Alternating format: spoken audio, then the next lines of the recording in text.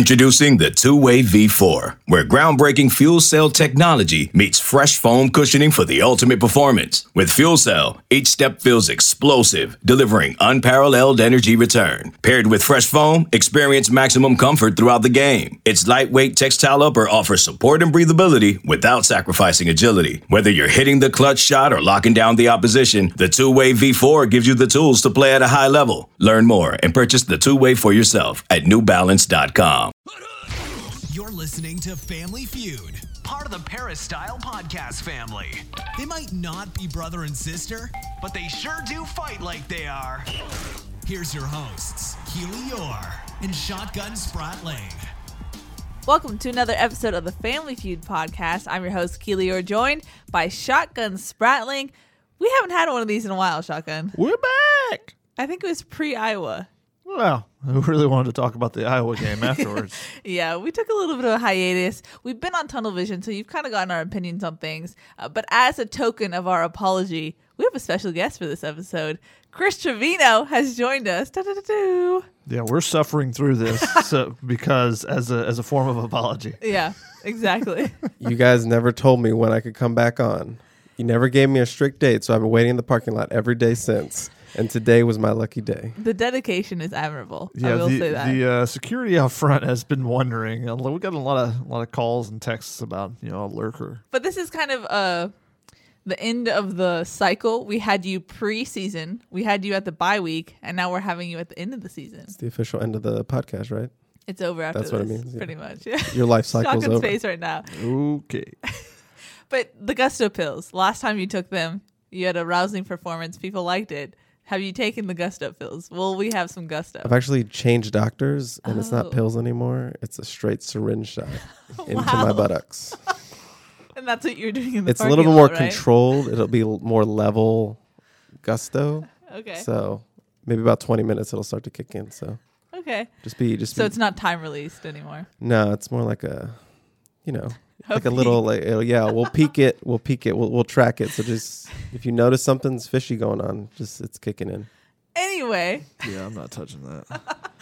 as a reminder, you guys can subscribe to us on Apple Podcasts, Google Play, and Megaphone. You can also email us questions or submissions to our podcast at familyfeudpod@gmail.com. Thanks to everyone who was faithfully still sending us emails while we were on hiatus. We appreciate you. We'll get to those in a bit. But first off, it's a different format for this episode of the pod. We're just going to go over the January news and notes. First up, of course, USC made their hiring of Todd Orlando official last Friday.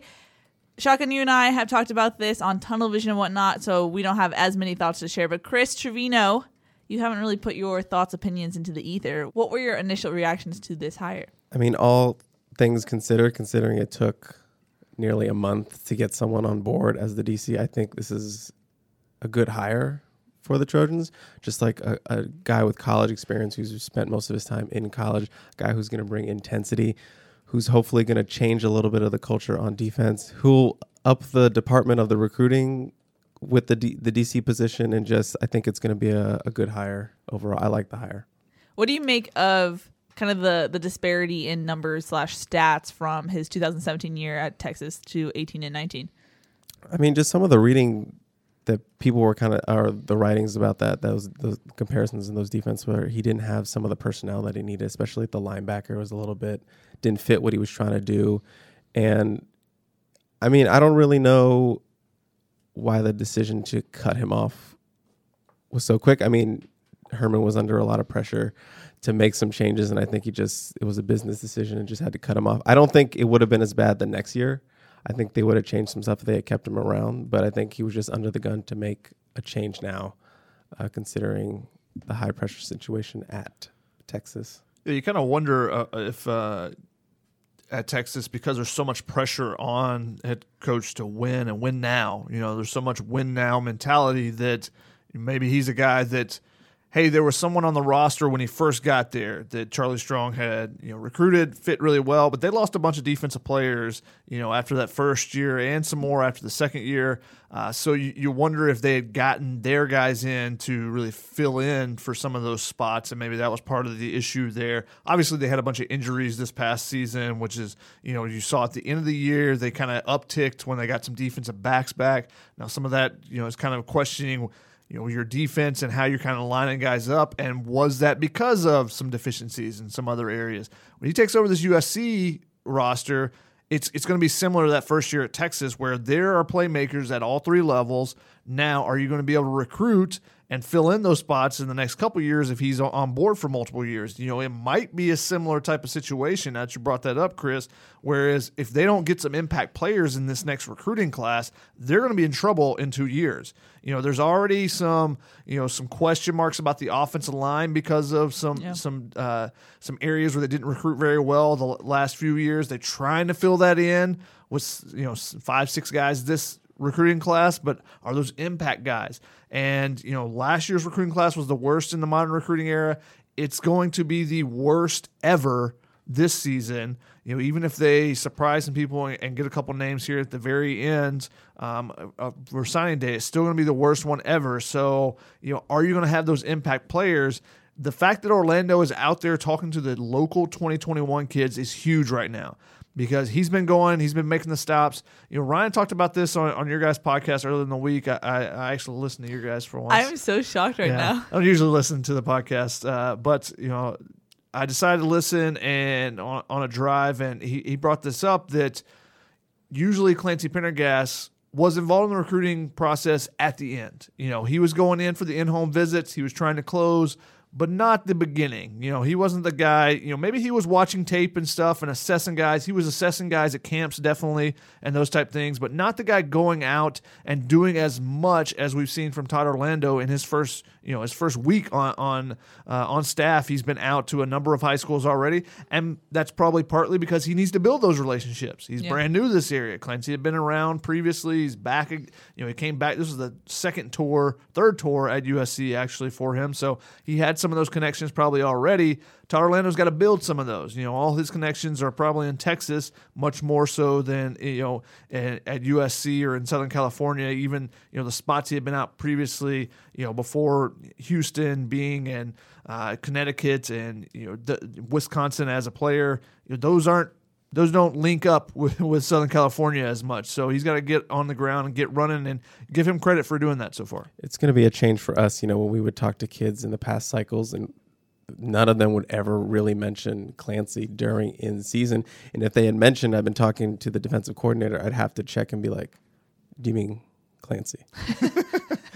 We're still talking about the same defensive coordinator, because he just didn't do stuff in season, like you said. It wasn't until later when the closing periods came in where you see him in home and them talking. Those are kind of the first time they're really interacting with him. So to see Orlando already out, I did a story this week about, a top 21 prospect Oregon commit who got a phone call like 2 days into Orlando's tenure at USC, and he was telling him, I want to get you down here. I want to talk about the defense. I want to get you here. Which is interesting, because when I was trying to get the scoop on Orlando from the Texas people, one of the knocks they had on him was that he wasn't the greatest recruiter. Now, maybe when you're comparing it to Clancy Pendergast, it's a step up, but they were saying that he didn't wow people in home visits and whatnot. So this seems like a good step forward so far. Yeah, I mean, the fact that he's putting the work in so far, that's the first step. Now, USC has some really dynamic recruiters. They still got Gavin Morris. In those personal situations, maybe this is an opportunity for him to learn from someone like Gavin Morris. Clay Helton has always been really, really good in personal situations. Yeah. So maybe this is a spot where Orlando can learn from someone else. It's hard to have just personality. That's a difficult thing to learn from, but it's something that you can, fake it till you make it type of thing to a little bit of an extent there, but his impact is going to be on the practice field. I think is going to be a much bigger impact. The fact that he's still putting in that work in the recruiting trail, that's big though. You got to start with something, and USC didn't have that previously. So I think just adding on, you've seen that there's several job listings that have been put out by USC. They're trying to put more emphasis on the recruiting side, give the program a little bit more resources to help out with these things. So I think all those things are positive notes. Nothing is, a grand slam right now, but some positive notes moving forward. I think it starts with that, can they turn around the tide in recruiting? It's going to be make or break for this program going forward, whether it's Clay Helton at the helm or anyone else. If you don't shore up your recruiting efforts and losing all the talent that they are from Southern California, you're going to become, the Washington State of the South. Yeah. Now, I didn't preview this when we first entered the pod, but we're going to be talking about Todd Orlando, personnel moves, coaching, and players and whatnot, and then get into recruiting. Because believe it or not, of recording this, we're 1 week away from signing day, which the fact that it's kind of so anticlimactic kind of tells you where USC is right now, and also kind of what's happened with the early signing period. But so we'll get into that in a bit. But I just want to jump back to Todd Orlando. One of the things that kind of piqued people's interest about Orlando was his comments on practicing. If you practice soft, you play soft. USC came out with this whole media rollout on the Friday when they announced it, and they had a video interview with him, and he said as much there too, which is interesting that USC is kind of giving a nod to that. But do you think that's something that Clay Helton will step back and let Orlando do, kind of modify what they do at practice? Yeah, what you had just said, I found it interesting that the social media accounts highlighted that specific, you practice soft or you can't play hard if you don't practice soft, something like that. I was like, was that like a little subtweet or something? And I thought it was a really smart move for him to just put it out there. I was talking to a USC parent over the weekend about this. Yeah, I mean, if you put it out there and say this is what you want to do and then it doesn't happen, it's kind of saying it's not on me. I told you what I wanted to do. I put it out there what my plans were for my defense, for my part of this program. And if that's something you could fall back on, because what we're talking about is if it's Helton's going to allow this moving forward into spring, is he going to loosen the reins a little bit and let them actually, go out there and hit, which they've been, cautious, we know, for the last 4 or 5 years or whatever. But I don't know. I just thought it was a smart move and an interesting move by him to just putting it out there like, hey, I told you what I wanted to do. Let me do it. And this has been a consistent message from Todd Orlando at any stop he's been at. It's been pretty much the same exact phrase, that he's used at Houston, he's used at Texas, anywhere along the way. He says the same thing. Now, if it's implemented, that's the big question. And I'm going to go with I'll believe it when I see it. Yeah. And it's not so much hitting. I think people get trapped in this thought where you got to be going full speed. There just needs to be these giant collisions all the time. It's tackling drills and stuff. You see the giant circle that some teams will roll, and you're working on your angles. There's a moving target to go. The motorized bags that you tackle, that Stanford has, just different things like that USC just doesn't consistently do. And then when they do tackling drills, when there's two players going at each other, it's 60%, 70%, which is not learning. It's being in a math class and okay, we're going to do addition to practice our multiplication tables. That doesn't make any sense. You have to be going full speed to be able to practice it, or then you get into the game and you're not able to comprehend the multiplication table that's coming at you. Just to bring it back to elementary school math. But it's something that they have to do more consistently. If you're going to do a tackling drill, there's two players. It doesn't have to be to the ground. It doesn't have to be a giant collision, but you need to go. You need to wrap up and then let them go. But you need to be running at full speed so that you can practice that. You get your head in the right place. You get your angles right so you don't have the shoulder injuries that USC had. Dan Weber has talked about several times about seeing Iowa and seeing them practice and, a little bit before the bowl game, and in 15 minutes saw them tackle the ground more than you would ever see USC. It doesn't necessarily have to be that, but you can incorporate those things. And then when you go into your run periods, that's when it becomes so much more effective. Because you get in those run periods, and now the offensive lineman and defensive lineman are going full speed, blocking full speed, and the 9-on-7, someone's coming up and trying to make a tackle at a full speed instead of slowing down once you get through the line of scrimmage. Then that's how you learn how to tackle. That's how those guys learn to fill the gaps and fill correctly, and you're not a step late. All those type of things all starts with being more full speed, not necessarily the giant collisions, not necessarily tackling, going 11-on-11 all the time, but just being more full speed in the tackling drills and doing those drills repetitively and mixing it up though, repeated tackling drills, but in different varieties, to keep things fresh for the kids too. Yeah, I think to your point, just mimicking game-like situations so that when you get to Saturday, it doesn't look like it's completely new to them or that they're not handling it well, because that's what we saw. And so if you compared what they were doing on Saturday to what they did in practice, it was just not compatible. It just didn't work out, and you could see that just in how poor their technique was and the fundamentals. And so, you got to give credit to Clay Helton. He's let Graham Harrell do what he's wanted. It seems like he's kind of stepped back, especially in an area where he always says he's a quarterback's coach, so he wants to meddle. So he's been able to do that to a certain extent. Will he let Orlando do that? I'm going to be still cautiously waiting to see. Something that could help push this is the fact they're playing Alabama first game. True. Because Clancy Pendergast, the first game the last 2 years, they played, a lesser opponent, and they had a bunch of missed tackles, and it was kind of, this is our first game, those are going to happen. And there are always across the entirety of college football, there are more missed tackles the first 2 games of the season than there are the rest of the season, because there's just not as much full contact as there once was in college football. So you're not fully ready for that contact. So sometimes guys slip off. But USC just seemed like it was built in, like, okay, whatever, it's the first game, that's going to happen. And there were a ton of missed tackles. Jorge Reyna running all over the place. What did Jorge Reyna do the rest of the season? Not very much. Whereas now you're facing Alabama, I think Todd Orlando is going to have that in their mind the entire time. It's still we'll see. I'll see it when I believe it. Yeah. I mean, I'll believe it when I see it, but I think that adds the extra emphasis that, hey, unless you guys want to get blown out like you did, and if I'm Todd Orlando, I bring up that, the previous game against Alabama over and over and over. I'm like, look what you guys did. Look what you guys did. And I would put it on players over and over and separate myself from it. I'm like, do you want to do that again? Is that what you want in your life? You want 52-6 once again? I think that, I would use that as motivation as much as possible, but it doesn't really matter if you don't.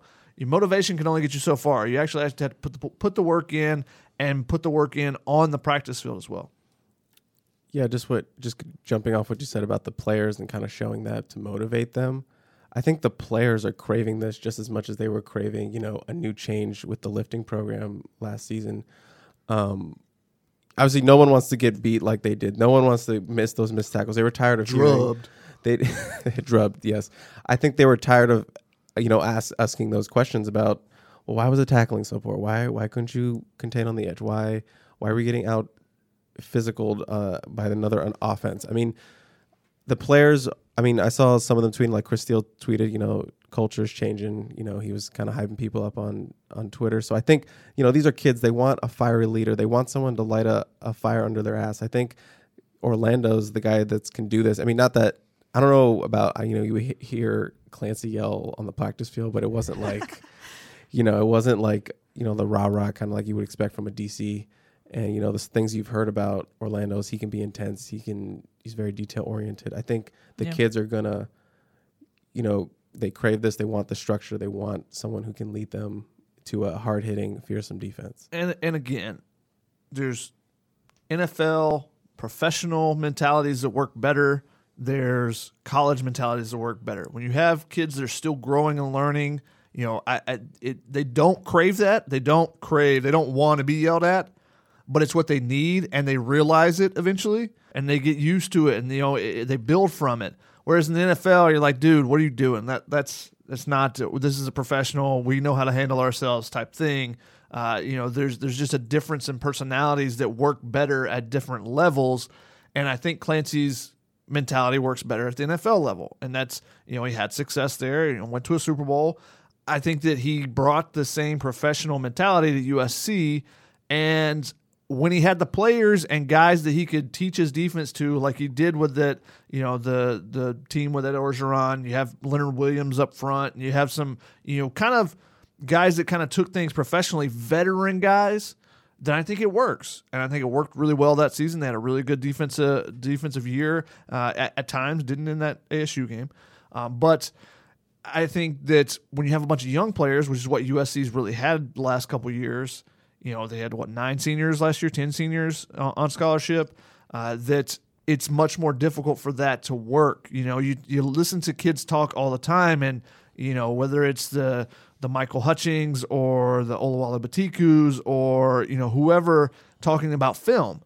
And usually it takes a year or two before they realize just how important actually watching film is on your own, because the coaches only have so many hours during the week. So, you know, it takes it's a more professional atmosphere of how you go about, you know, preparing yourself for games. And I think it takes some kids a couple years to do that. You know, the ones that pick it up and start taking over, that's the ones you see a lot of times take a big jump, you know, is when they realize those things. And I think Clancy worked a lot better with guys that were putting in that extra work on their own versus guys that need to be taught that. And so to be taught those type things, that's when it takes a fiery guy. That's when it takes, you know, the story Dan Weber said about Todd Orlando standing up in the meeting and saying, you know, that's not happening here anymore. You know, where some of the top defenders were some of the guys that were, you know, being chastised by Aaron Osmus, you know, for not doing some of the stuff around, you know, their schoolwork or attending classes or whatever it may be. So I think that it takes a fiery guy with younger guys much more so than the professionals. And I think to your point, that's why we heard of kind of quote unquote Clancy's circle, where there would be guys that were trusted by him and kind of in his grasp or something, like in his favor. And then there's guys who felt like they were out of it. And I think that how they approached it, and if they approached it like a professional, then you got the favor of Clancy, versus if you didn't, you were kind of on the outs, if you will, quote unquote. I think that's a hard leap for some guys just coming out of high school to then make that approach as a professional would. Especially really, really talented guys that are used to just being able to fly around all over the place and just destroy people. And I'm just so much more of an athlete than all these kids I played in high school that I've never had to put the same amount of work in that maybe some other kids do. And I think that you realize that when you get to college and you play in some games, you play against some really good teams, and you go, oh, these guys are just as athletic as I am. Now I've got to actually do the study part of it too. And so that's why I think it's kind of a learning process in college a lot of times. Now, the big question that people have when it comes to Orlando is how much does his scheme differ from Clancy Pendergast? What are the differences, do you think, in what we're going to see next season? I mean, it's probably the fact that the base or that tight front is like 3 down linemen, as opposed to what, you know, Clancy was running last year with like a 5. It was like a 4-2-5. Whatever, the numbers change all the time, but Clancy's base defense, what he called his base defense, is something they didn't even use this past season, but was 3 true inside down linemen with 2 outside guys, which was Porter Gustin and Uchenna Nwosu previously. But then, you know, they would take out a defensive lineman so they get the nickel back on there. So it was basically a 4-2-5 is what he was running prior to this past season. This past season, it became more of just, you know, the 4-2-5 with actual down linemen instead of stand-up linebackers. So, you know, you could look at his previous defenses and say, oh, that's a 2-4-5 because you have 2 guys with their hands down, 2 guys standing up most of the time, and then, you know, your 2 middle linebackers, 5 defensive backs. Whereas it sounds like Todd Orlando is more 3 true down linemen, 3 linebackers. Now, where the third line, you're going to have 2 middle linebackers, and the third guy, you know, is he on the line? Is he coming off the edge? Is he backed up? You know, I think they can do some different things. That's one of the defenses he's used. I just feel like he's a multiple guy, so it's kind of hard to say exactly what he will do because I think he's kind of morphed. He morphed while he was at Texas just based on, you know, the guys they had. They ran a lot of 3-2-6 this past season, you know, from some of the stuff that I've read and clips I've seen where, you know, they wanted to get an extra DB out there and, you know, they kind of funneled things outside. You know, the big question marks are, what do they do with the linebackers? You know, how many did it put out there? USC changed their look last year with Clancy Pendergast going from, you know, to true 4 down linemen much more often to try to stop the run better. And they did that in those, you know, situations. But overall, it didn't work out successfully for them. Will this scheme be more aggressive? When you use 3 down linemen and you put 3 linebackers on the field, you're usually going to bring a 4th guy on every play.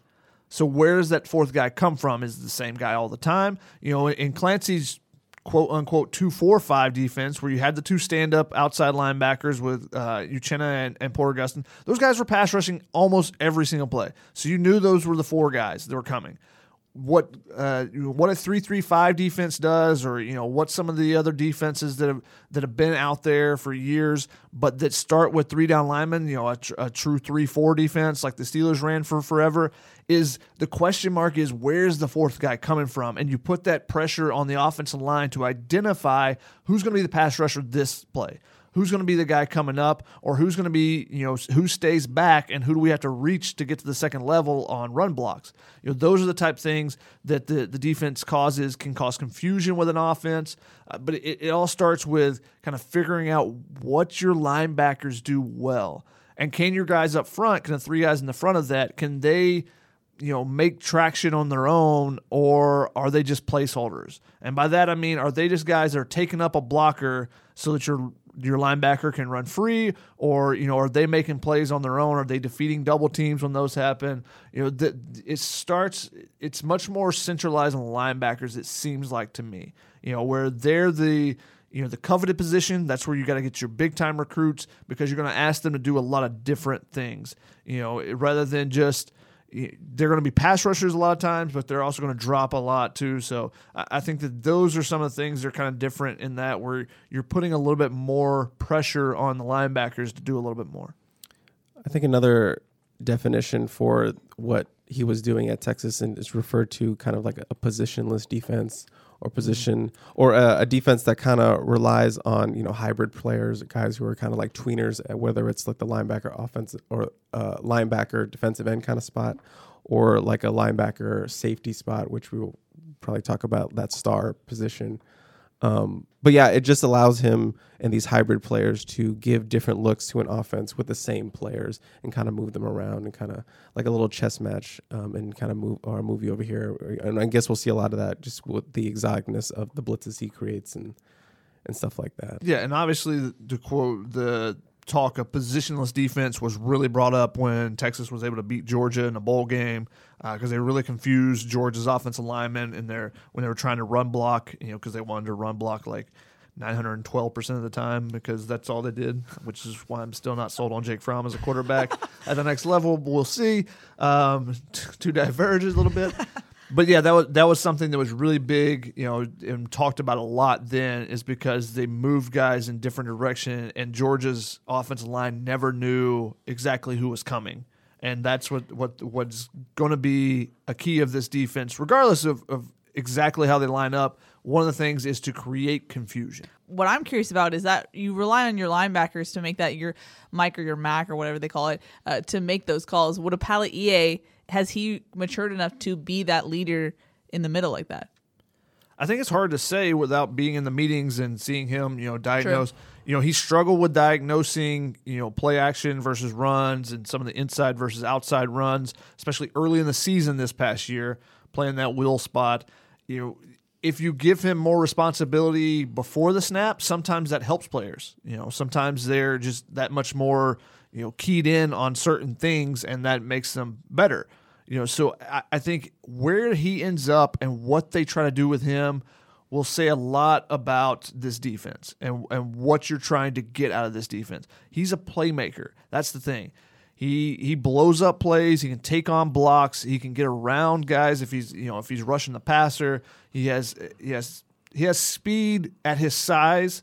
I wouldn't say he has speed necessarily, but he's a very physical player, and he got beat up a lot last year. He took a lot of nicks and bumps, and that's why he was kind of shut down later in the season.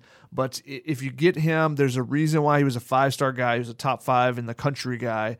A lot of people said he was the best linebacker they had seen, for half a decade, if not a decade, and we just haven't seen it at USC. So maybe a change in philosophy here helps him out a lot, where they're not expecting him. When he lines up on the edge, you knew that Palaie was coming on a blitz. When he lined up in the middle, he didn't blitz as much from the middle. It didn't happen as much. I don't know if that was just a scheme thing with Clancy, but he rarely would go up to the line in the middle of the line of scrimmage and then back up and drop into coverage. It wasn't much disguise to what he was doing pre-snap.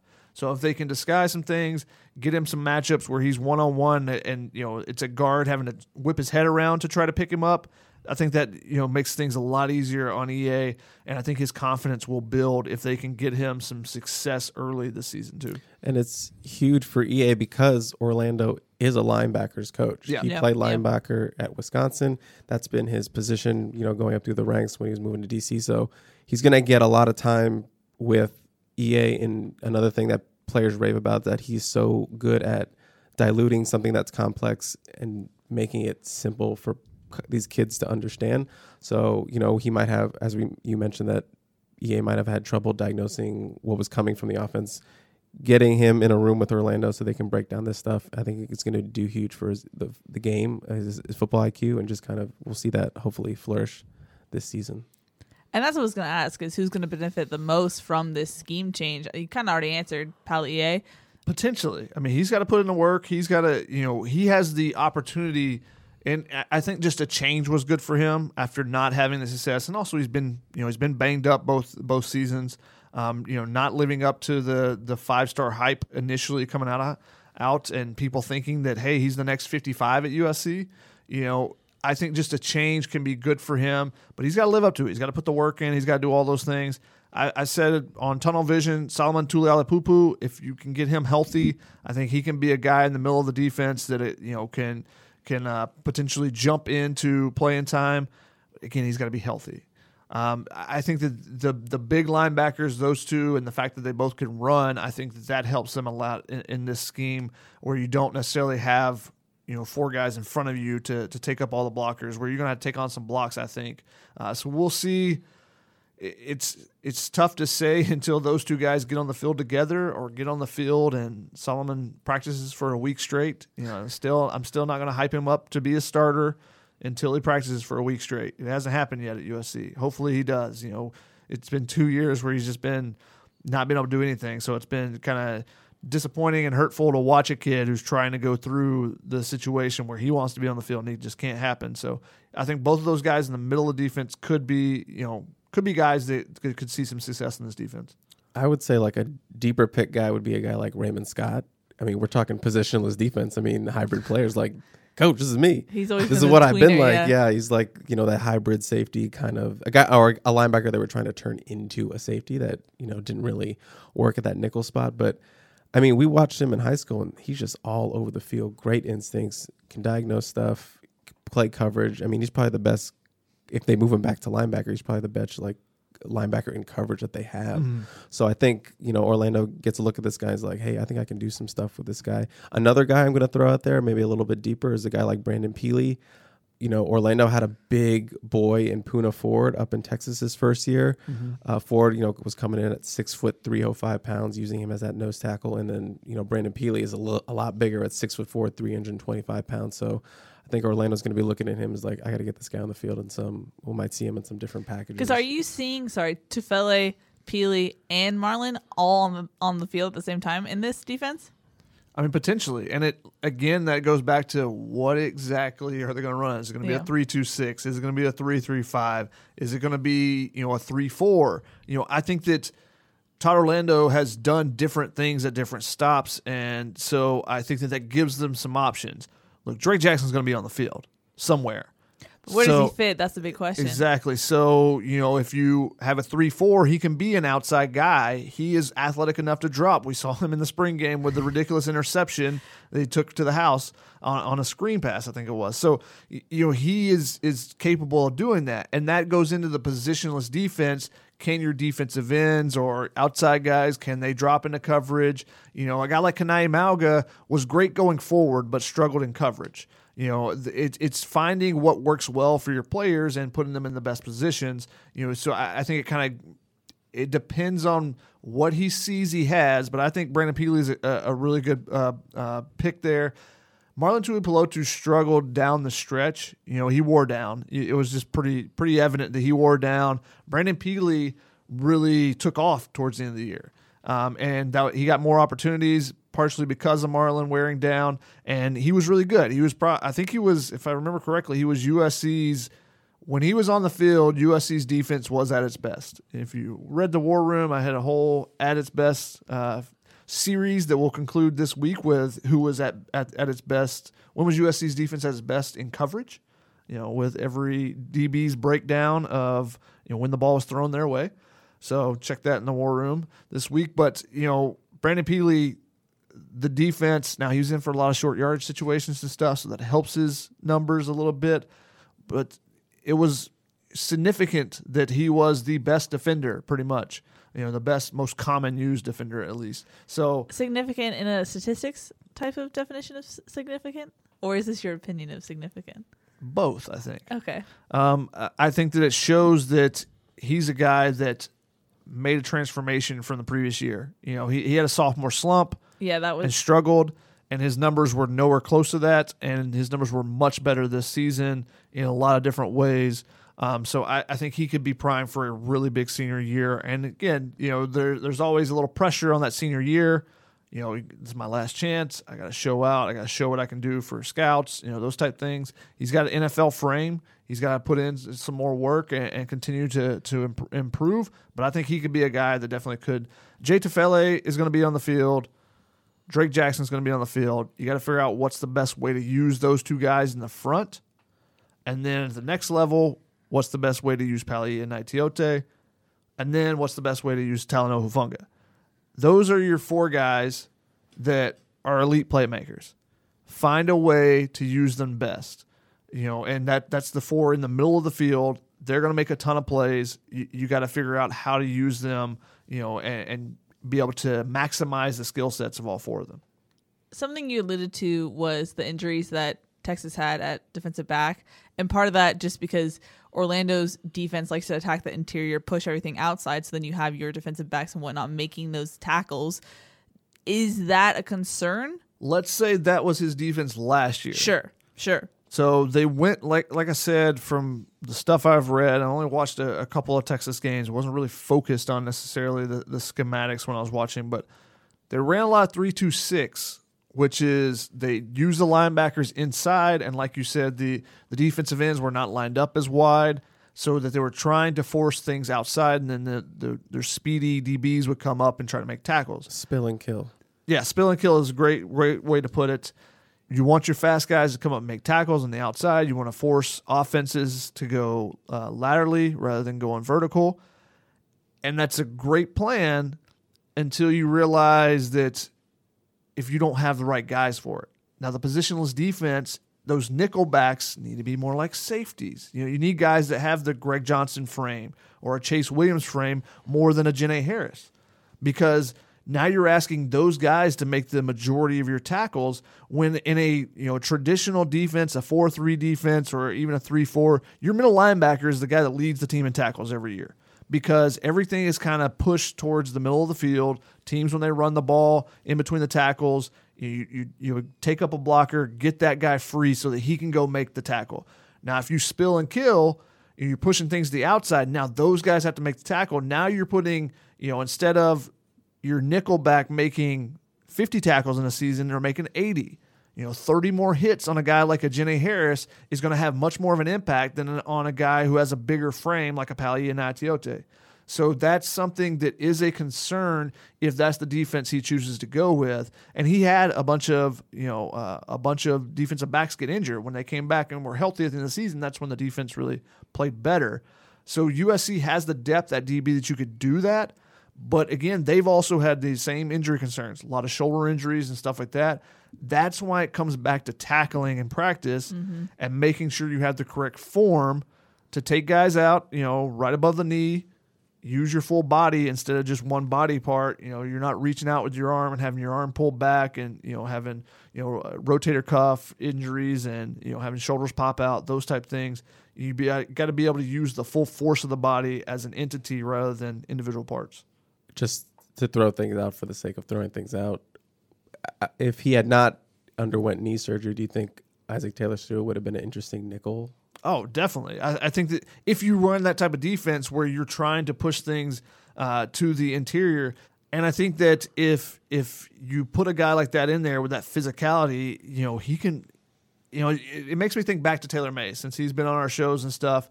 he played safety at USC. When he got to the NFL, they bumped him down, as a linebacker a lot of times because he had that the body type, the physicality to play in the box. Whereas I think Isaac Taylor Stewart has that. He has all the other intangibles, all the other tools as well, all the other measurables. So I think that you need those bigger bodies, and I think Greg Johnson, I think Chase Williams as well as another guy there. And then we'll see how some of those young guys, how they develop this year as far as their body-wise. Dorian Hewitt, where's he going to fit best? Where's, a couple guys like that, Kalana Makala, are they able to bulk up? And they could be guys you can run, a dime defense if you really wanted to and try to do the same type of philosophy. But if you don't feel like those guys are the ones that can make the tackles, then you change things up. You start, you put the defensive ends out wider, you force things back inside with the run, and you just try to funnel everything in the middle. It's just kind of a philosophy and basing it on of where are we going to find our best playmakers, where can we put them in the best situations. And I think USC's really good up the middle. Like I said, they have 4 guys in the middle of the field I think are really good, so you might see a change there to kind of utilize those 4 guys to their best ability. Spill and kill meant something very different for last year's defense. The offense would spill outside and USC would get killed up the edge. I was thinking, they were just slipping and falling on the sidelines or something. A Drake Jackson tweaking his ankle. That's the spill and kill. That's Coliseum turf. Yeah. Speaking of January news, you kind of brushed over it, but the ITS news that he was getting knee surgery, or he got knee surgery, the prognosis for him, is he going to be out all of fall? I mean, we haven't still locked down exactly what the knee surgery entailed. Was it? We've been trying, though. Was it ACL, MCL, all of it, just a meniscus? I mean, your best case is the meniscus. I mean, you could come back from that for this year, but if it's an ACL or any of the other CLs, I mean, it's tough to see him back this year, just knowing that's like a full year and then some. Maybe at the end of the year, but I wouldn't even push it at that point. Yeah. But it doesn't look good. If it was an ACL, you won't see him at all this season. Similar to Ethan Ray last year, his was at the end of the high school season. You did not see him at all. Maybe you see him start practicing towards, December, but you won't see him on the field, I don't think. Now it's apples and oranges because it's offense and defense. But when Graham Harrell came to USC, a lot of the questions he got were, did you watch any of USC's past film to see what you have as far as talent goes?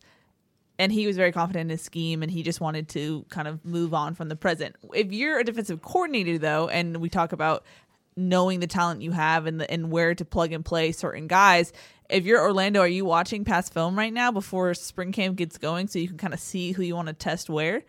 I think so. I think you got to see what they were asked to do previously and what they did well versus didn't do well. So I think you would start with that and then move on to seeing, because it's so different in a game. I think you can simulate an offensive attack much easier in practice than you can a defensive attack, because the defense is usually reacting to what the offense does.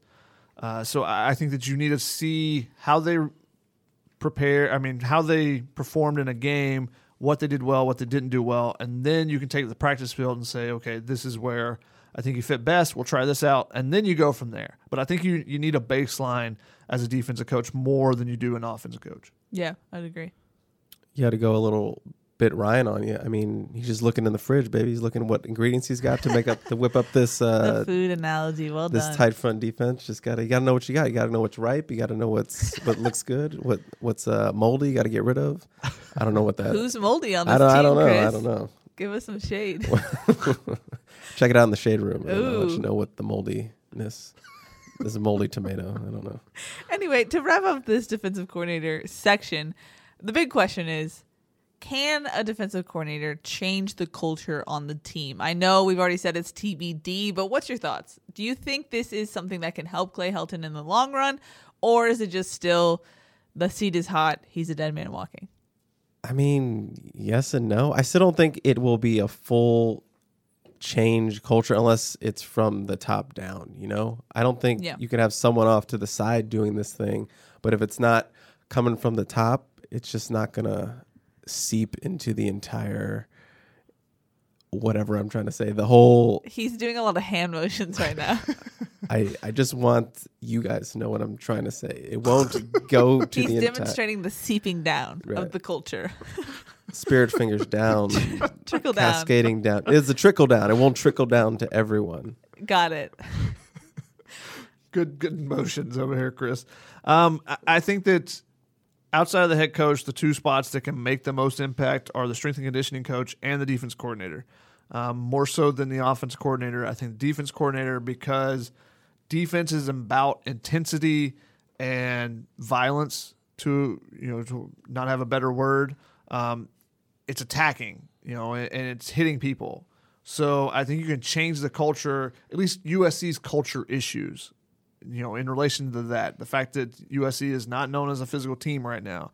Other teams are saying that they're soft on the sidelines and stuff like that. So I think that can start with the defense coordinator and get them headed in the right direction. I agree with Chris when he says yes and no, but I agree for a little bit different reason. Wait, you agree with me? Yeah, it's crazy. Mark that down. But for a Shocking. different reason. Because I agree that the defense coordinator can change the culture. Are you going to allow him to change the culture? Now, like you said earlier, and like I said on Tunnel Vision, Clay Helton did take on that CEO role in the offense. He backed away from calling plays. He let Graham Harrell run things during practice. Are you going to do the same thing with Todd Orlando and let him do what he wants? If he wants to, do more tackling drills versus 45 minutes of special teams, then sure, let him do that.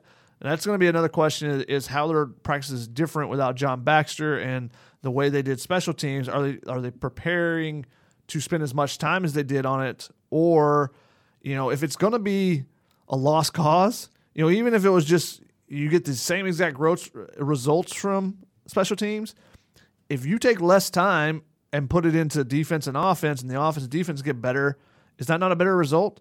I mean, your special teams is already terrible. So why not spend some of that time that you're wasting on special teams because it's not performing and use it for offense and defense? That's one of those things, as Keely and I have said for 5 years now. If things aren't going right or not going the way you think they should be going, sometimes you got to change things. Yeah, we've said it Change. ad nauseum, which is a perfect segue into our next section of personnel moves. Thoughts on the special teams coordinator. How do you think this is going to go down? Do you just shift over a Johnny Nansen type to fill in that role? What do you think is going to happen there? I mean, I feel like I'm sitting next to USC's next special teams coordinator right next to me right now. No man on the West Coast has watched more special teams than this man right He here. has just seeped himself in the misery that is USC special teams. Just because I've watched the plays doesn't mean I can coach up special teams. I would just give it to someone already on staff so you can bring on a new position, because you still have that one position to fill. I would bring on someone else. I would just figure out. And what position are you filling? Are you filling an outside linebacker? No, I'm going after Chris Claiborne. But that's the thing, is like you have a Johnny Nansen, you have Todd Orlando. That just seems like an excessive amount of linebackers coaches. If you're going to do that, then you would probably switch Johnny Nansen back over to special teams. He's coached it before, and to keep him on the staff, but to have him in a different role. Let him run recruiting. Yeah, you could potentially do that. These are all options that are out there. I don't think there's a great option on staff to do. I mean, basically, when Johnny Nansen was the special teams coordinator at USC previously, they were doing a lot of the same things that John Baxter had been doing in his first tenure at USC. So that's perfectly fine, and that's when you would take away practice time. That's you focus and just let the players go make plays instead of trying to out scheme everyone on special teams. I think you just go play, don't make any big gaffes, and we'll be good type of thing. That's easier said than done, of course. That's an option. You've filled a new position with an inside receivers / tight ends coach, Which is also on the rundown. Were you guys surprised about John David Baker stepping up into that role? No, I was surprised that you didn't have an inside receivers coach previously. I thought that's something, when you bring in this air raid offense, that's a position that almost every air raid scheme, coaching staff has. So it was kind of surprising that wasn't done previously. That didn't have an inside receivers coach.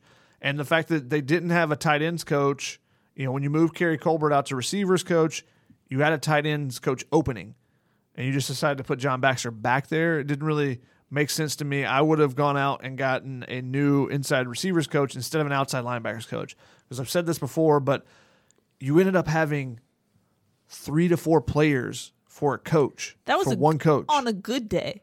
There were times in practice where it was like 2 people, maybe one. Joe DeForest was working with Abdul Malik McClain and Hunter Echols, or Elijah Winston moved back to inside, so you lost a guy there. You had Juliana Falanico, and that was pretty much it. And so it's like classroom size. Sometimes it's too small. You need at least 10 to 12 students when you're teaching. So you can kind of hide and not have to answer every question. Or Got real there. so that I feel you can personally attacked. I do. so that you can actively teach more people instead of No, that's what you were going for. just wasting a teacher and not getting more people involved. I'm sure Joe DeForest was helping out with some other things too, but we never saw much. It's just the individual work. You have other positions. You have the offensive line coach working with 16 people versus 3. Yeah. No, I know. It's a resource that could have been allocated better. I think inside receivers, because you want to have with tight ends at that spot, you want to have 6, 7, 8 guys there that are inside guys and 8 outside guys. What you want, that's much better allocation than 3. Yes. I think you've made your point very clear there, Shotgun. So I would have already had this position, to get back to my original thought. I would have already done this previously, so I wasn't surprised that they made the move. Now the question is, are you going to hire another linebackers person, or how are you going to kind of invest that extra position that you still have open? I mean, briefly, I like, bringing on John David Baker, which is a great bachelor name, by the way, onto this position. I mean, he's Harrell's like right-hand man. He's with him all the time. Mm-hmm. We know Harrell's a good coach, so I trust his evaluation of him, who's been with him for like the last 5 years.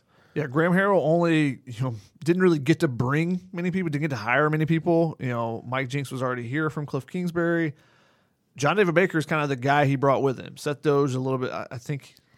They have a history, but he wasn't from North Texas in the move. Okay, so John David Baker had been at North Texas for a couple years with Graham Harrell, so he's the one guy that he brought with him. He's confidant. Yeah, so I think it helps with you keeping Graham Harrell around, a little bit there, because he's getting all these job offers and people are coming after him. So I think it helps having John David Baker there, but also I think that he really trusts him, and they can funnel those ideas back and forth and be able to talk about stuff. And I think that he knows the position, having been in this offense for multiple years, to be able to teach it, even though he was a quarterback in college himself. Yeah, I think the continuity is big there, because you don't waste time trying to not only get what it's like to be at USC and the players and the personnel and whatnot, but he's, like you said, been Graham Harrell's guy. And so there's it's kind of a brain trust there between the two.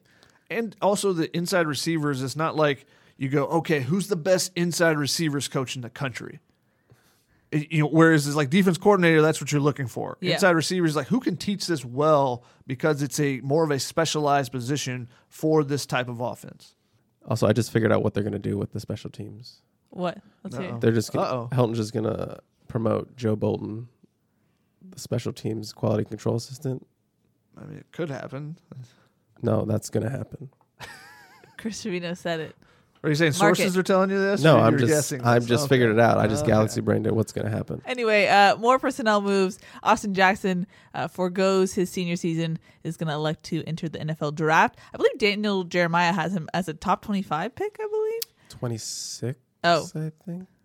Yeah, he has him rated in the top 30. He's 33 on his 33. top 50, 26 to the Dolphins. I'm tired of doing mock drafts. I'm tired of it. But then Tyler Vaughns, J.T. Fele, and Elijah Vera Tucker have elected to stay. We mentioned this before, but I think it was big that AVT stayed, because you're not replacing both. Your left side.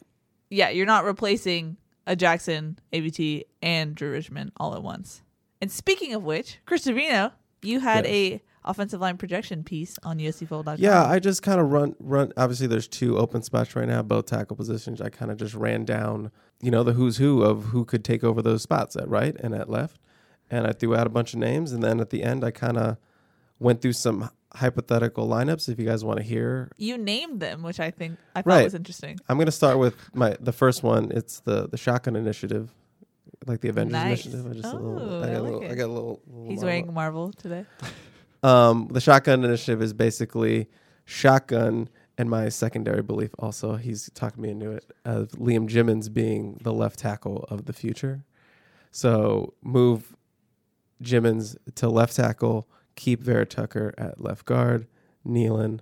Voorhees returns to the right guard spot that he manned for 2 years before the surgery, and then you kick McKenzie out to right. Anyone want to comment? I mean, I think it's a very plausible lineup. It's called the, that's not It's good. called the Shotgun Initiative, so Yeah. of course you would think that. But the most lukewarm response to it. It's plausible. It's I never want to plausible. hear it's plausible to any of my ideas. I love it. Is that better? That's a little bit better. Yeah, cut that out. Yeah, cut the plausible, put that back in, and we'll pick it up. All right. Okay. No, I think that Jimmons has the feet to be able to play tackle. I think he moves well enough laterally, and he has length as well. So I think he's a tackle prospect. I said before the season that the way he had progressed from the beginning of spring to end of spring, and from beginning of fall to end of fall, that I thought he was an NFL guy. And Jim Drevno later in the season kind of said the same thing to me. You know, I was talking to him about it, and he's like, "Yeah, I think he'll play on Sundays." Is he going to be as a tackle? You know, I thought he looked pretty good as a guard going, in the Iowa game when he had to step in and McKenzie was bumped out. I don't know that you want Liam Jimmons and Jalen McKenzie as your two tackles, though. I don't think you feel comfortable with that as a converted defensive tackle and a blue-shirted lineman that they brought in late. I think that there's talent in both of those guys, but there's also inconsistency. And Jimmons, I think, has made really big strides, but still, he's a guy that has played 1 year of offensive line now. So, putting him at left tackle is asking him to do a lot. I think that it's a plausible lineup and one that I think might be their best lineup. I don't know if they'll do it, though. I think you have to go into the portal and have Liam just maybe be a rotation guy. But I don't see how you can't go into the portal for a second year in a row. There's not enough experience where you'd feel comfortable with the Shotgun Initiative. The thing is, though, I know. you go in the portal, how well are they recruiting right now? But I mean, you could say the same thing after a 5-7 season. Getting a guy like Drew Richmond wasn't plausible. But it's probably easier to recruit like a grad transfer, Yeah. like with that USC don't Masters know. baby. Like, just come. I don't. If you tell him, hey, you're coming in and you're going to play, and then you'll go and get your degree. And Yeah, a lot of schools are going to be able to tell Sure. the best players that. I don't know if there's anyone out there who's going to be like, yeah, I'm sold that USC is the place to be. I don't know. We'll see. We'll see. you always talk about the allure for guys who are competitors. Allure. True, but I don't know. I don't know that anyone's going to buy what USC's selling right now until there's a little bit more optimism around the program. Even last year there was some optimism there. I thought After No. the 5-7 season, when you get a new offensive coordinator, you have Cliff Kingsbury. Now we got Graham Harrell. Like these great things. it was rough. It was rough though. You can't like deny that. We're remembering this period very differently. Yes. I think that there was some optimism there. I don't think It's I think a it was blip. less than you USC thought. bounces back. I No, think there's now more it's optimism going into this season with. Are you serious? Uh-oh. a blip versus a trend. Keaton is listed as a Heisman candidate. There is more optimism. We'll see. We'll see if they get That somebody. face means I'm right. You know I'm right. I do not think you're Uh-oh. right ever. No, I think it's a going back. I think it's a plausible lineup. And I think it's their best one right now. There's some question marks there though, and there's some different things that they can do, and it kind of is where do they start people at this spring? Jalen McKenzie could be flipped over to left tackle. You could bump out Elijah Vera Tucker to left tackle. I think it starts with the left tackle position. You got to figure out that one first. You got to protect the blind side of Keaton Slovis. There are other lineups. I know, You're but jumping ahead. I'm just saying I know. you got to figure out left tackle first. And fine, go with your line. Just go. The shift. We move Vera Tucker. We personally do. Yeah, we pick him up and we Okay. put him on Got the it. edge. I don't think we can pick up Elijah Vera. Yeah, no. Left tackle Vera Tucker, Jimmons at left guard, Nealon, Voorhees, McKenzie. Yeah, it's a possibility. What's your other lineup? Let's go. The new guys: No, this is not happening. I read this is not happening. Cortland Ford, Vera Tucker, Nealon, Monheim, McKenzie. So this is the one thing that I don't think you accounted for on your lineups, is that Nealon and Dedich could be in the lineup together too. Sure. And so that's what I was starting to say, is that it starts with the left tackle, and once you figure that out, then I think you figure out the rest of the lineup. So once you figure out, is Jalen McKenzie flipping over? Do you bump out, do you do the shift and you bump out Elijah Vera Tucker? Is Liam Jimmons athletic enough and, can he progress enough to take over the left tackle position? Is Andrew Voorhees. Andrew Voorhees is a guy who's played tackle as well. Is he a guy you look at left tackle? So I think it starts there, and then you work your way. I think you flip, you go from left tackle to right tackle, and then you work your way inside. I think you're confident in your centers. Brett Nealon. I think Brett Nealon is going to be the center, even though I think if you wanted Dedich and Nealon in the lineup together, they really like the way Nealon has made the calls and stuff. So that Dedich has practiced at guard, even though body-wise, I think you would want to flip that, but you can't always get what you want type of thing.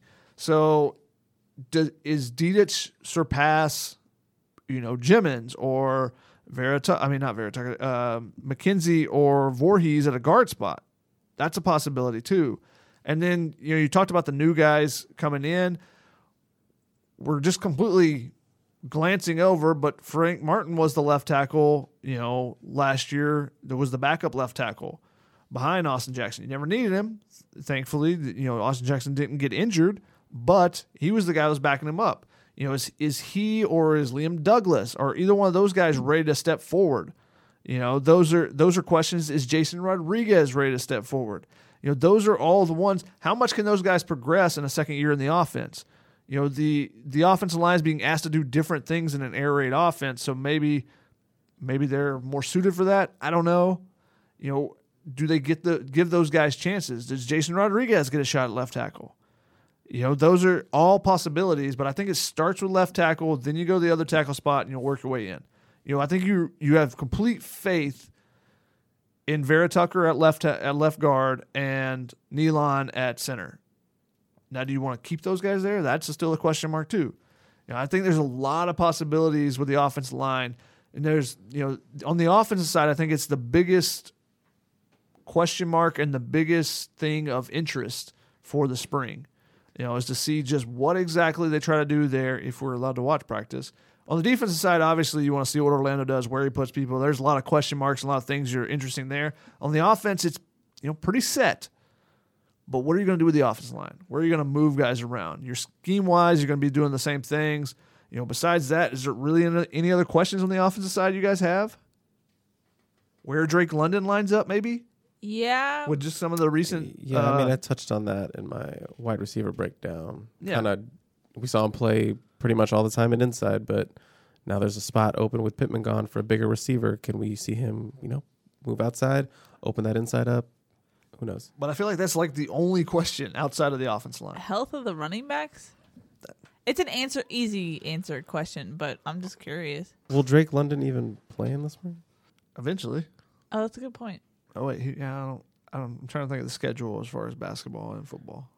I think he would be back in time for the end, potentially. Sure. But That seems like some valuable time missed. that's the I know. You let the young guys go out and eat, baby. detractor of being a dual sport athlete.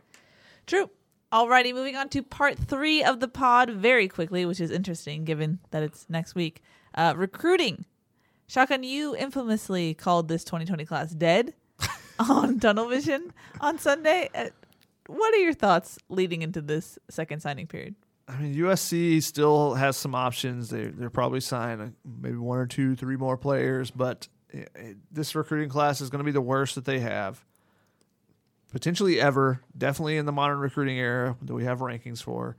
I think this weekend actually is much more important looking forward to 2021. They're going to have some juniors on campus for a little junior day. I think it's much more important to jumpstart that class and get going because you're already seeing a lot of the 2021 class in Southern California is committing. Now USC has a 5-star commitment from Jake Garcia. They have 4-star guys and Jake Toya and Natiote. And Valtre Jefferson, the receiver. As well, but not in Southern California. Whereas, you look at the top 10 in California, and I think 8 of the top 10 are already committed, including the number 1 player in the country, Corey Foreman, who many expected, hey, that's a USC guy. No, he's committed to Clemson, as is Bo Collins, the receiver. Another 5-star guy that's local, Rayshawn Davis, already committed to LSU. So you need to get this recruiting turned around immediately, because the longer you let those guys, if you want to try to flip any of those guys, as well as the rest of the local kids that are highly rated, it needs to start as soon as possible. You need to start working on them, start trying to chip away at that commitment as much as you can. So USC just they're off to a good start as far as what they have committed, but they need to continue to build on it, because all of that was much earlier. Ma, I think, committed forever ago. I think he committed when he was 4 years old. I don't, I think that it seems like it was that far back. I vaguely remember Keely asking, "Do we have to write a story on this?" Because it was so far. It was 2020. What? It was 4 years before he even. I don't remember that. I vaguely remember. I feel like he committed while he was still technically in 8th grade. Something like that. I think it was the spring, and he was still in 8th grade, maybe. But it was really early. So that's a long time ago. You're not getting any optimism from that. And as I've made it my mantra now, that recruiting is all about having some optimism around the program. And so, Jay Garcia is going to do as much as he can to recruit some other kids, but you need some help out there. But when have we heard that about a 5-star quarterback being the recruiter of the class and then things changing? Are you referencing the number 1 overall player in the 2020 class, Bryce Young? Maybe. Yeah, don't talk to him or his kids ever again. Put some respect on his name. That was the point to allude, Chris. Allure? What, did I say it wrong? No, I was just. Oh, thanks. It was interesting how you said it. Anyway, yes, as Keely pointed out, the parallels sort of between this class is in you have this top QB to build around, and then only to see it, in 2020 fall apart. But obviously, this one has a much better start in the sense that it's already number 10 in the nation with those 4 they have committed right now. So you have a building block at least to sell to kids. And we know Jake is hitting the recruiting trail really hard right now. And, he'll be up there this weekend with a bunch of other big names. To build on your analogy, I think winning has to be the cement for the building blocks to keep everything together. I mean, as Gerard always says, if they win, they'll be fine. They'll win 10 games, go to the Pac-12 championship, win the Pac-12 championship, they'll be fine. They'll have a top 10 whatever class. Don't forget, though, that, last year they had, a decent start to the class as well for the 2020 class. Remember, Chris Hudson was committed to USC, 4-star wide receiver. He decommitted during a sophomore year. He decommitted pretty early. But they also had Coy Moore, who was a 4-star receiver from Louisiana. So you had Bryce Young, you had a 4-star receiver with him, so it was a decent start, and just there was no momentum to build off of it, even though I think there was more optimism last year. You're wrong. You're so wrong. Anyway, Chris, you always come with a creative wrinkle to the pod. Please explain your creative wrinkle this time. Oh, I mean, it's obviously so late in January. Obviously, this is a month where you make your New Year's resolutions. Yes. So I thought it'd be fun to throw out as New Year's resolutions for the team or next season. This one is actually for the community that listens to this podcast. I want to take the turnover traveler meme to the next level. Okay, first of all, we never addressed this. You never got your due credit when the traveler. You started. I don't want the credit. I just want the mini horse. The mini horse. I want to see it. I want to be on my deathbed watching a game and just see for the 2020 60 whatever Trojans. 2020 60. Yeah. How long are you living? He got to 2020 and he was like, "Wait, I don't want to die in the next 10 years." I want to see that tear after a USC pick 6 and that little dumb horse galloping. Great horse. But I know there's some people who, tweet you guys after a turnover. That guy, I don't know, is that the same guy, I think. Mm-hmm. Keep that up. Can I want to see signs at games. I want to get some merch going.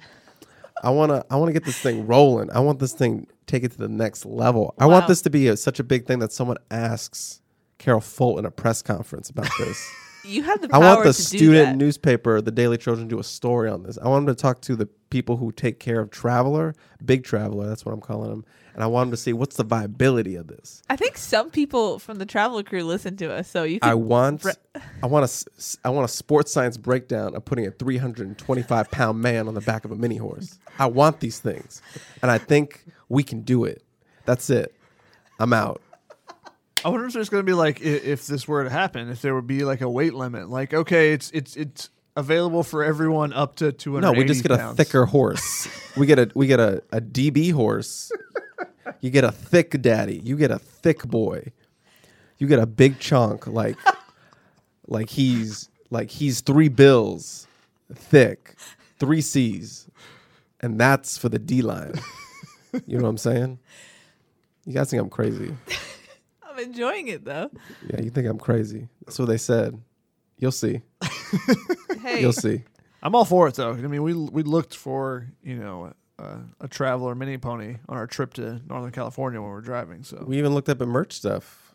yeah, might have So- that happen. Just keep it noted. Would you wear a Turnover Traveler hat if it looked good enough? All depends on how. if it was crispy? Yeah. Okay. There's an easy USC New Year's resolution: better tackling, yes, more physicality. agreed. Those Boom. are the easy ones. I would also like to see at least like 5 tight end touchdowns. At least. I mean, just seeing Daniel Morabebe out there will be a nice, fun addition. Just knowing what he's gone through, trying to get back. So that'd be fun. I even though I broke that story, I'm still very cautious about all of that. It'll It's be been fun if so it long, happens. and there's been so much that I still am holding out.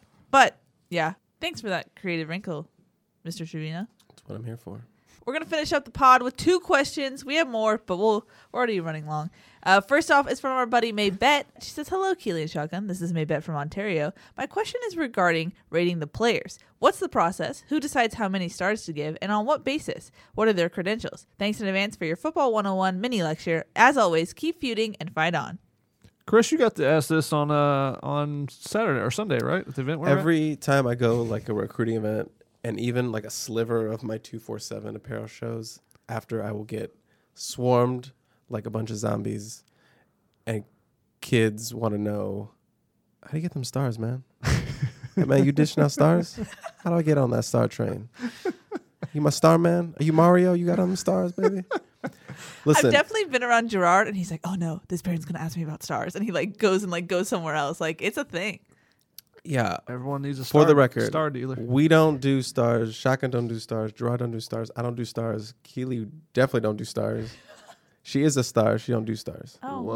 wow. So She don't give out nice. stars. Thank you. Don't believe that to be true. Stars are handled by the lead analysts or scouts within a region. So it's like baseball. You have scouts in different regions. There's like Brandon Huffman, Greg Biggins, Blair Angulo. Those guys handle the West Coast, and they do stars based on in-person evaluations, camp stuff, and most importantly, huddle film. You take all those 3 things, you get yourself a star. Yeah, Or so stars. it comes down to the analysts, the national analysts, because it's those 3 guys on the West Coast, and they do all the primary rankings with those things. But then when there's rankings and stuff, there's discussions, there's big conference calls with all the national analysts around the country, discussing what they've seen, and that's why events like the opening, it's not padded except for the linemen, but those things are big for for the rankings for the stars, but also the All-American games. That's why the final rankings don't come out. They come out not after the high school season ends, but after the All-Star games, because it's an extra opportunity for those kids to show, hey, I'm that much better than the kid, next to me. Best of the type thing. best. Yeah, so it's a great opportunity for us to see the kids going up against each other, which is why everyone always wants to say like 707 doesn't matter. Well, if we're evaluating receivers and DBs, yes, it does matter. If I'm looking at a quarterback and he looks down the safety every time, yes, it matters. Now, does it matter as much as what they do on Fridays? It depends on the competition. If Mater Dei is playing a national schedule and St. John Bosco is, yes, we're going to be able to evaluate on those games much more than, when Saugus is playing, in Moore Park or something, where there's not necessarily another Division I level player opposite of them. When there is, those are the matchups we really pay attention to. We're looking at the competition at the same time. We don't actually do the stars. That's always up to the analysts. So it's always fun at these events when Gerard gets scared and he's like, oh no, someone's going to ask about stars. He usually goes, that's Greg Biggins right over there. You should go talk to Greg Biggins. See that man with the line formed around the block? That's who you go And to. it is interesting that there are sometimes, people will swarm to discuss these type things. So I looked over, and Chris got swarmed, and also Greg Biggins, because I think they both were wearing their 24/7 apparel. Rookie mistake. Yeah, so any advice I would say is keep your huddle film updated. Yep. You never know who's watching that stuff. Get a link on your Twitter. Keep that updated. I can't tell you how many times I've asked a kid for their huddle, and then I go to find it, and it's like 2 years old. Yep.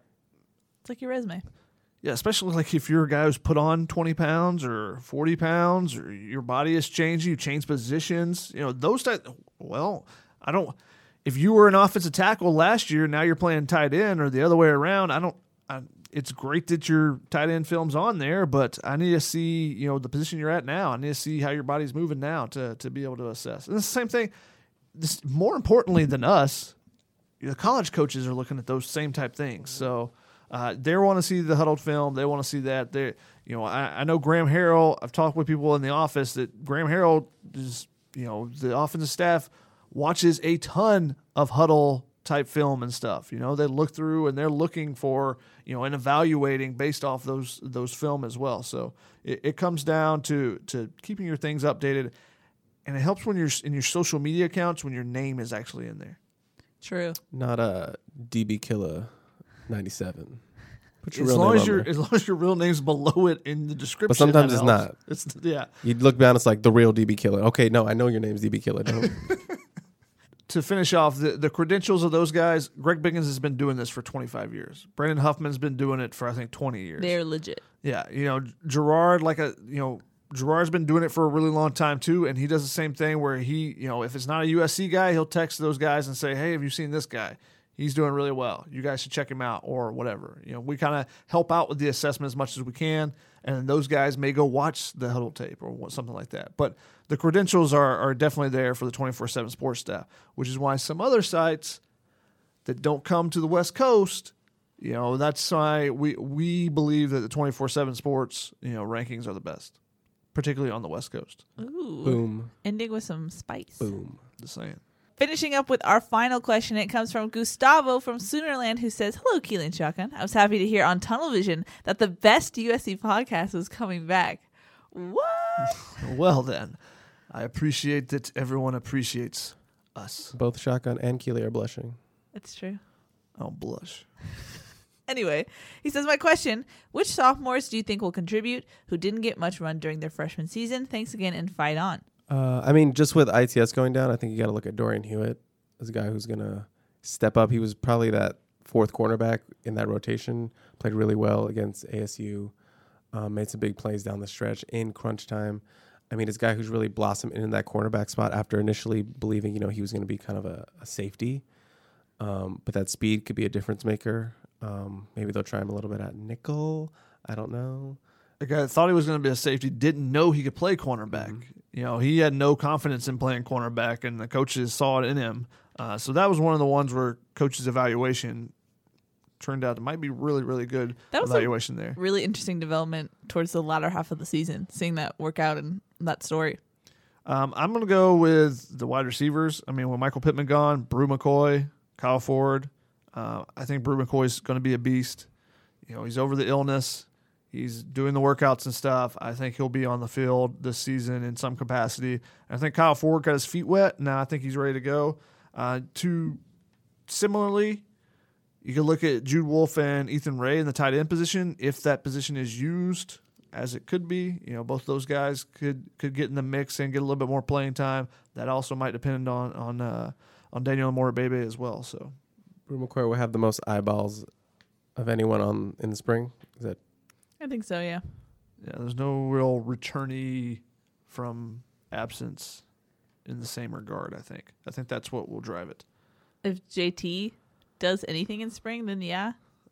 I don't think it's going to happen. It's an if. It's an if. Here's a name to keep in mind. Dejon Benton. Oh, He was someone, yeah. He's a guy that was in the rotation at the defense tackle spot. Now, how is he using this defense versus the previous defense? But they really liked him on the previous staff. If Chad K is still the defensive line coach, I think that he has a lot of potential. He's a guy they snuck late, flipping him from, was it Washington State, I believe it was? yeah, it was like a early signing day just came in. I remember looking, it was like Huffman did a story, like new commitment, someone I've never heard of. Yeah, it Flip, was kind of okay. out of the blue for us. We hadn't heard much about him. I think Gerard heard a little bit more about him, but he's a guy that continued to progress as the season went on. That's the type of guys you're looking for. I mean, there's a couple other guys that got a lot of playing time on special teams. Britton Allen is another guy that I think could work his way into the rotation, especially if you get a safety injured or if you're using 5-6 DBs on the field at the same time. Really good in the run game. Yeah. And Jaden Williams was another guy. I don't know, depending on where, because he's a tweener, I think he might fit well into this defense as well. Alrighty, we've gone long, so I'm going to wrap this puppy up. Any final thoughts, guys, before I call it?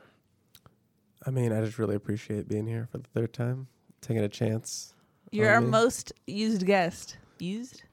Featured guest. I don't like the sound of The, either of those. the only other guest we've had is Taylor Mays for 5 minutes, so... Chris Trevino, Taylor Mays, Official friend of the pod. Oh, does he get that luxury? Shaka? Maybe that's the only one in that category right now, necessarily. Daddy of the pod. Ew. Hell no. Think about it. Hell no. No. Cousin of the pod. I was actually thinking about this when I was driving. You're like the weird cousin who, like, you come over sometimes, we have fun, but do we really want to Isn't it spend weird uncle? all time with you? Isn't No. it weird uncle? Nah, But you're our cousin. peer. Yeah. Yeah, you're the weird cousin. Solved. I can get you fireworks, No, illegal smokes. It's like younger when we're like kids growing up. Yeah. You're like the weird cousin. I'm that the kid who sits in eats paste. You're the one that Yeah, sits in the you are. corner. I hate this. I'm out. You're the one that sits in the corner by himself, doesn't talk to anyone. You're like, is he really related to us? I Yeah, don't you're know. like, but then he's funny sometimes, so you keep Yeah. him around. Yeah, and he's really good at kickball, so Hey, you asked. Yeah. You asked. Someone give me another injection in my butt of these gusto pills. On that note, we're going to wrap up the pod. Thanks so much for listening. Thanks for your patience during our hiatus. Shaka, when are we going to be back next? When we come back. Yep, so we'll keep you on your toes. I'll most likely be in the parking lot. We know. We've gotten the emails. Alrighty, that's going to wrap it up. Chris, thanks so much for coming on. That's Shaka, and I'm Keely. We'll see y'all next time. Bye. Okay, picture this. It's Friday afternoon when a thought hits you.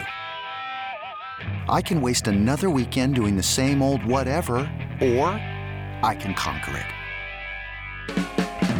I can hop into my all-new Hyundai Santa Fe and hit the road. Any road. The steeper, the better. Because my all-new Santa Fe is available with H-Track all-wheel drive, so I can hit the trail without a worry in the world. Heck, with 3 rows and best-in-class rear cargo space, I can pack the whole family in with all our gear. We've got available dual wireless charging for our phones, so we'll never lose touch with civilization, and we won't lose touch with the primordial power of Mother Earth. So which is it? Waste the weekend or do something a little more epic? And conquer it in the all-new Hyundai Santa Fe. Visit HyundaiUSA.com or call 562-314-4603 for more details. Hyundai, there's joy in every journey.